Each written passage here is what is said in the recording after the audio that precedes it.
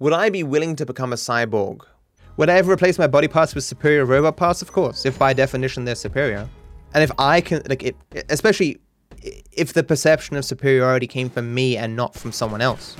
If I looked at them as superior, it'd be foolishness not to change. Unless, of course, there were other consequences that, are not in this hypothetical. I, of course, wouldn't want to be the guinea pig. General Grievous is going a little bit too far because there would be consequences of augmentation to that extreme extent. Especially considering in Grievous's case, most of his augmentations were related to combat and fighting and stuff, and I would have no use for such things. Would I want people fined as a percent of income? Would you be in favor of fining people based on income? Yes. Fines only work if the person considers the fine to be a sufficient deterrent for the action. There's no point fining a person something that they do not value because it isn't a punishment at that point. Like, the purpose of fines, other than if you want to be cynical and say it's just to generate revenue, it's to prevent people engaging in behavior that is not pro-social or has a chance of negatively impacting others around them. It's the example I used with the billionaire who's charged $100 every time he speeds. You just go, okay, I'll just give you $500 a day and I'll just speed wherever the fuck I want. Thanks. It's not going to help. The person hits with his car and kills. Are politicians all just selfish? I mean, you'd have to be naive to think that politicians aren't, in some respects, motivated by their own self-glorification, but you'd have to be extraordinarily cynical to think there isn't a single politician in existence who actually cares about other people, or there isn't a single person who gets into politics with the actual goal of helping others. People aren't all or nothing. People can have multiple motivations. Some people can be motivated by a desire to be seen as a good person or a defender of the weak or whatever, to the extent where, ultimately just helping people is a tool for their own self-glorification. But at the end of the day, they still act for the best interests of others. It's a matter of, being that knight in shining armor. It wouldn't surprise me that there are probably some politicians who convince themselves that, what my wealthy donors want is really what is best for the people anyway, so I can just listen to my wealthy donors because I'm really doing the right thing. GTA 4 did some things better than GTA 5. GTA 4 had some things about it that made it feel more real, like the gunplay felt a bit realer, the health bars on the people you're shooting at was kind of interesting, the combat was kind of interesting, the NPCs in the streets and stuff felt more real. The cops wouldn't just go fucking crazy when you looked at them.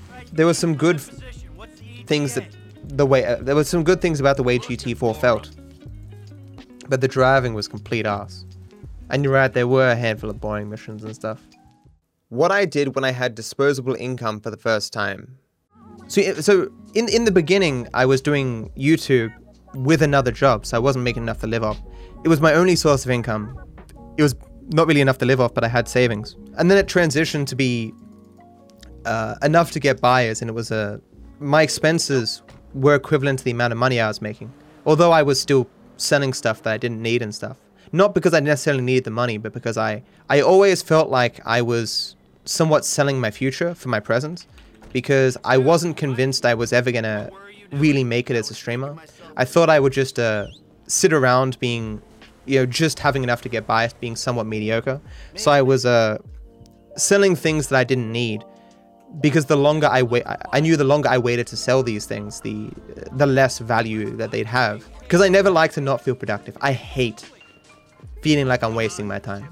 I always feel like I always like to feel like I'm working towards bettering myself or my content or improving my life circumstances. Which is why I'm always working on some content, producing some content, editing something together, tinkering with the stream quality or whatever it is.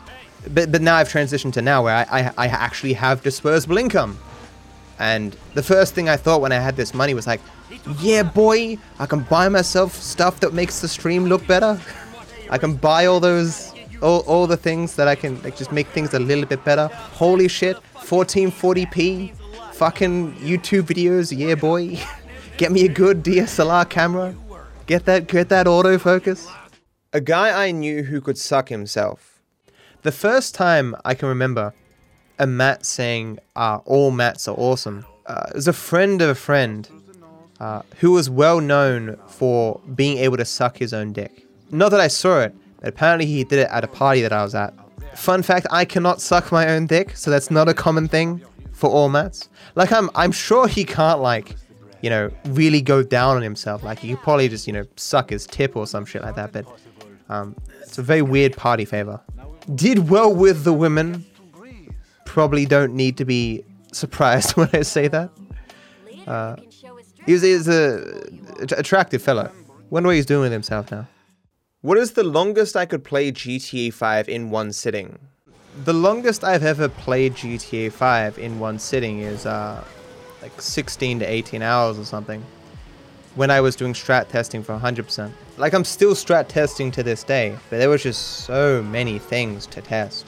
I hit it for days. I remember I had a document that was just like 2 or 3 pages of just test this, test this, test this. Can you move this here? Can you move this here? Can you move this here? When I start doing something, I'm not really a fan of stopping. I like to complete the task set before me rather than put it off to another day. And how long I could hypothetically play would all depend on what I was motivated by. Like, if you said, Matt, you gotta play GTA 5 for 24 hours for 10 grand. I could do that. Easy. 48 hours? Maybe 48 hours. As long as I was allowed breaks. Like, we go in 72 hours, I'd be like, nah, I can't do it. Like, I couldn't do 72 hours, even for 10 grand. Like, that would, like, take time off my life. It'd be so crushing. The problem of success. It's the weird thing about success, guys. You can always have more of it, and you can always fear losing it. Like, I've never considered myself successful before, but now I do. And your standards are always changing, you know? It's like that study, when a person gets a promotion or wins the lottery or whatever it is, and something amazing happens that makes their life better. After a few months, you know, they'll be as happy as they were before it happened, because that'll be their new normal. And so I'm a person who tracks stats of YouTubers and Twitch streamers and stuff all the time, and I see when people peak and how they handle falling from that peak. The biggest example I bring up that I look at sometimes is Trihex. Trihex is super well known, who in my mind had like Twitch in his hand, yet didn't capitalize on it as nearly as much as he could have. His YouTube channel is effectively dead, hemorrhaging followers. His Twitch channel is growing very slowly, if at all. Like, probably not even at a replacement rate in terms of people leaving his stream versus him getting new followers. And I don't want to end up like that. I don't want to take for granted what I have and wake up one day and be like, oh man, I could have capitalized on what I was doing. I'm always trying to improve and think of ways that I can make things better. I am still in a niche though. Like, there's only so many things that I can do in this particular niche. There's only so many types of content that I can create. But there's tons of things I can still do. Like, if speedrunning ever truly becomes a dead end, I can always move into doing GT Online or meme content or whatever it may be. My greatest fear is that I'll get sick of GTA 5. I don't think that's likely, at least not anytime soon. Because it's the analogy I use often. It's like a comfortable glove. You've just been wearing it so long and it will always feel good. Maybe you get sick of it sometimes, but like, you'll always be able to come back to it because it's the comfortable thing, you know? Changing your name to Richard Enator. I want to know how much it would take to legally change my name to the Dickinator. I want it on a license plate too. Well, on a license plate, I don't think it would fit. I don't think it costs more money to change your name, depending on what it is, but are there rules against changing your name to something that's considered profane? I don't know. That seems like a bad name anyway. Then you need to become self-employed, or go by a shortened name. Just call yourself Dick. There are people who are called Dick in society, short for Richard. Drunk friend kicking my PC. How drunk do you have to be to punch a game system? I remember once I was so when we were kids, we had to you know, carry around our desktops to different people's houses for LANs, right? My PC was pretty shit, right? Or was it like a spare PC that I was bringing for someone else or something? I can't recall.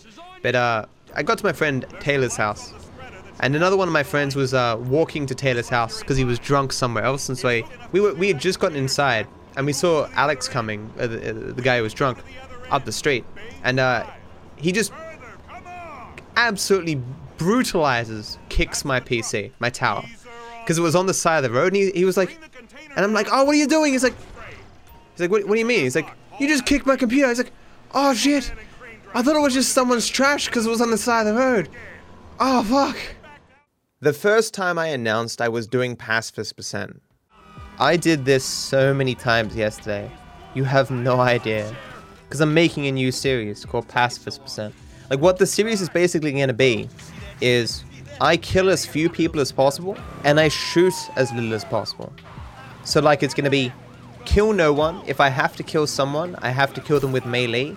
If I can't kill them with melee, I have to kill them with pistol. And then it goes down like that. And then I'm going to complete the entire game and I'm going to tally at the end how many people I personally had to kill and what I had to do to kill them. Preferably having as few actual bullets shot as possible by the end of the game. You have no idea how long it took to get through Prologue yesterday. Well, it took 2 hours. It's very funny why. And learning how the NPCs move and work and their limitations, how their HP works. And could GTA 6 be online only? There is no reality where GTA 6 will be online only. No reality. Investors will go, okay, let me get this straight. We get our money back like tenfold with your single player titles. And you've done this consistently.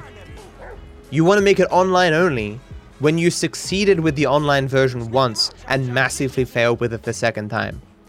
How about no? Although I was going to say investors, I should say stakeholders. I want a social life that takes no time.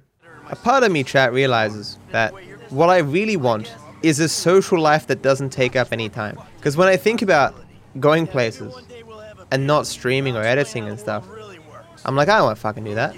I don't think a social life would be a bad thing, but I'm not willing to give up anything to have one. You know? Now, I've never looked favorably upon traveling. Costs a lot of money and there's nothing that I really want to see enough that I'm willing to spend the money. Like, don't get me wrong, if I had the ability to instant teleport myself to other countries, I would totally instant teleport myself and just look at some shit like, hey, that's pretty cool. Monuments and stuff like that, but I mean, no amount of financial cost is worth it. I think traveling is best done with other people. I have no one to travel with. You can certainly meet people throughout your travels, but I'm not a person who likes, you know, talking to random people and shit. Unless I'm drunk. Flashback to embarrassing moments in my life right there. It was not good. Traveling is something you share with others. It doesn't have to be this way, but I think that's the best way to get the most out of traveling. More than likely, if I did travel, though, it'd be somewhere in Australia. There's heaps of places in Australia I haven't seen, and, you know, just go to Google Street View and have a fan blowing on your face to pretend you're hiking there. Exactly, man. Traveling is about experiencing... Well, how do you experience culture without seeing? As if seeing isn't a vital part of culture. But I'm not a big culture guy. I don't give a shit. Do I know how to play an instrument? I've always wanted to play an instrument elite. I never saw myself as having much talent for it, and I never had the time to learn. And clearly I have the time to learn. I hate when people say that, and I really shouldn't have said that, because you could make the time. It's just I didn't have sufficient reason to. My desire to learn wasn't sufficient to learn, and there was nothing in my environment motivating me to learn, so I never did. We all have the same amount of time. It's just, you know, depending upon who you are, you have other matters that are more important. Playing games with definitions. Things are as they are, independent of how you define words, right? Words just communicate concepts, and it ultimately just matters whether or not the word which you're speaking will be understood to have the meaning that you intend, so that you can be understood. It's why definition games are very annoying. This may be a controversial example.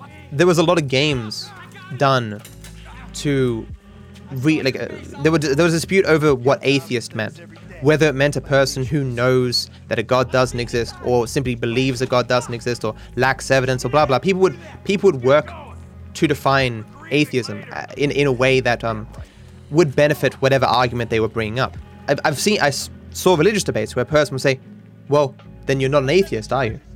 And the person on occasion would rightly go, it doesn't matter how you define me, I still have the exact same positions that I had at the beginning of this discussion. You haven't somehow won if you use a definition where I don't fit what the definition of atheism that you're putting out. I don't any more or less believe in something or your argument's stronger or weaker simply because I don't fit this definition. But that's the game that people play sometimes. I wish I didn't use that example because I've seen that discussion happen so many times over the history of YouTube.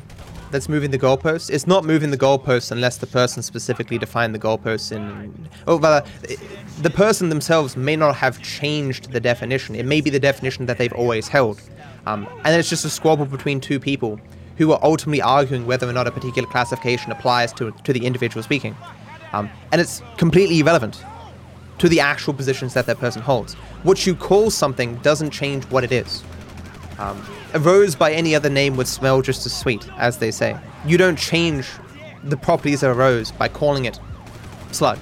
Though you can certainly bias. Because, humans are imperfect. You can bias or move people's negative associations from one thing to another. It's like if you made a new flower and a competitor named it Stench Blossom or Pedophile Flower or something. People will be less likely to purchase it or purports to enjoy its smell because of the associations that those words have independent of the flower. There's a name for that kind of game, I think. But obviously it still doesn't change the actual underlying aspects of the thing that you're defining. Are fiction books technically lies? If you define a lie as something the person knows is untrue, but that they represent as true, then a fictional story isn't a lie, because while it is untrue, it is being represented as something untrue. It's like if I said to you, this is just a joke by the way, but my feet are actually ducks. I'm not lying to you, it's false, but I've told you explicitly that this is something that's not true. Something that is untrue isn't a lie. It's a lie defines a person's the person's knowledge of something. You're lying to me. You're intentionally representing something that's untrue as true. Exactly, Ice. Lying requires deceit. In fact, what a person thinks to be the truth doesn't even need to be true for it to be a lie. Like if I think 2 + 2 = 5, and I tell you that 2 + 2 = 3, I'm still lying to you. Because it just defines deceit, not a matter of objectively correct answer. I am a determinist. I am a determinist. I'm not even necessarily convinced that... I emphasize, not convinced that quantum indeterminacy or whatever is even a thing. Because I don't understand quantum physics. It's very hard to accept that something is true when you don't even understand it. All I know is that it is not something completely understood. And maybe, if I have time in my life, I will grow to understand that. I don't know. The reason I'm a determinist, in the sense that, again, I can't understand how determinism could be false, is it goes like this. If I have a closed system that I repeat over and over again, and I add no new information, I don't understand why that system wouldn't play out the exact same way.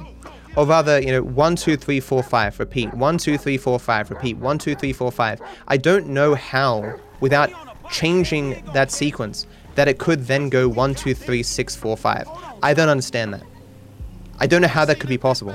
If I restart the universe, and the very first parts of the universe, whatever that means, if they're exactly the same, I don't know why the second instance of the universe wouldn't be exactly the same. I don't know why the third instance wouldn't be exactly the same, because it's what happened the first time, given the variables that were in the first and second instance. And that would just go on forever up until this very point, where I would be, again, this exact same matter explaining this exact same point to you. I don't know how that could be false. Well, it's based on axioms, I guess, but it's all of what my life is based on.